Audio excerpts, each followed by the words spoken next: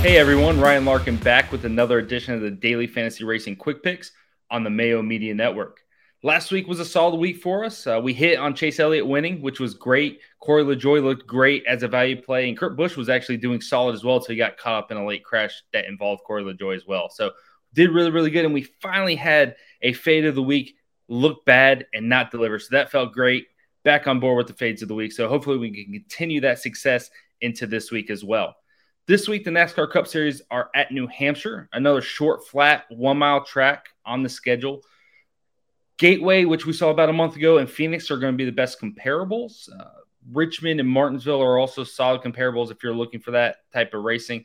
Track position is everything at this track. It's going to be hard to gain track position on, during green flag racing. So definitely liking those drivers starting towards front, liking what we saw in qualifying and practice from guys with a lot of speed. If they had speed in practice, they're probably going to have speed in the race, and that's where we want to focus our attention. And 300 laps in this race, so lots of dominator points to be had, lots of laps led, fast laps to be gained, and we do see long green flag runs here. So typically we'll see a guy lead 100 laps. He may not win, he may finish 5th, 6th, 7th, but he has 100 laps in the bank and has a really good DFS score. So as always, we're setting up some plays for DraftKings. We'll be giving our dominator / potential race winner of the race, our tournament play, value play, and then fade of the week. So for this week, I'm going to start off with the dominator as always. I think Martin Truex starting first is a great option. Most of the time with this video, I go with the driver starting first, and that's simply because they have the easiest path.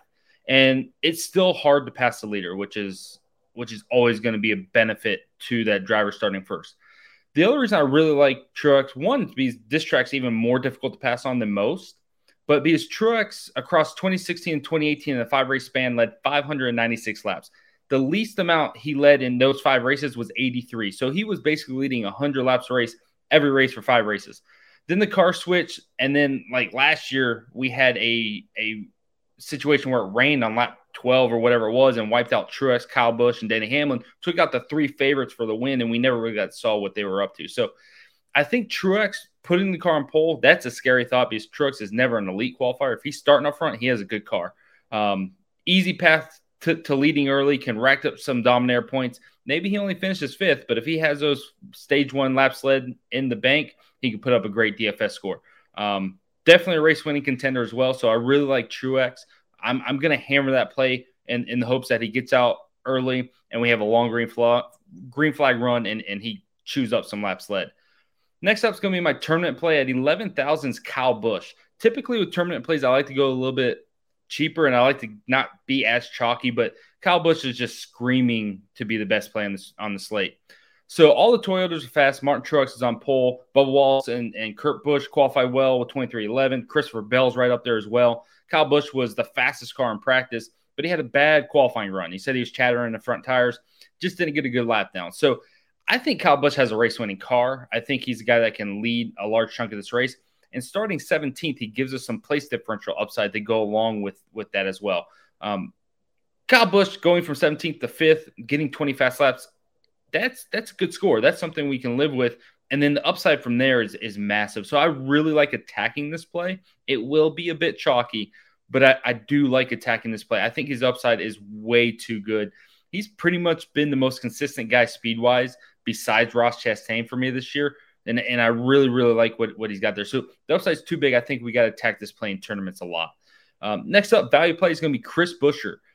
6,100 for Chris Buescher, I believe. And a lot of attention is going to go to Austin Dillon. Austin Dillon starting 30th. He is the chalk play.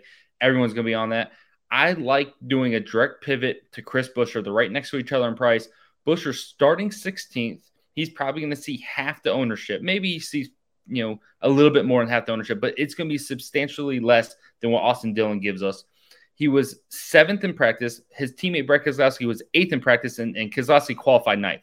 There was speed in those cars, and I think it's very reasonable that Buescher starts 16th, but ends up in that 8th, 12th range, putting up close to 40 points. I really like that. 1, because of what he can do on his own, but 2, because I think we can get some ownership leverage off the Austin Dillon chalk. Like I mentioned before, track position's everything, but not just that. If you don't have speed in practice and qualifying, you probably aren't going to have it in the race. I think there's a chance that Austin Dillon kind of busts in this race, and doesn't reach that upside that people are hoping for. And Chris Buescher can supersede him as a play.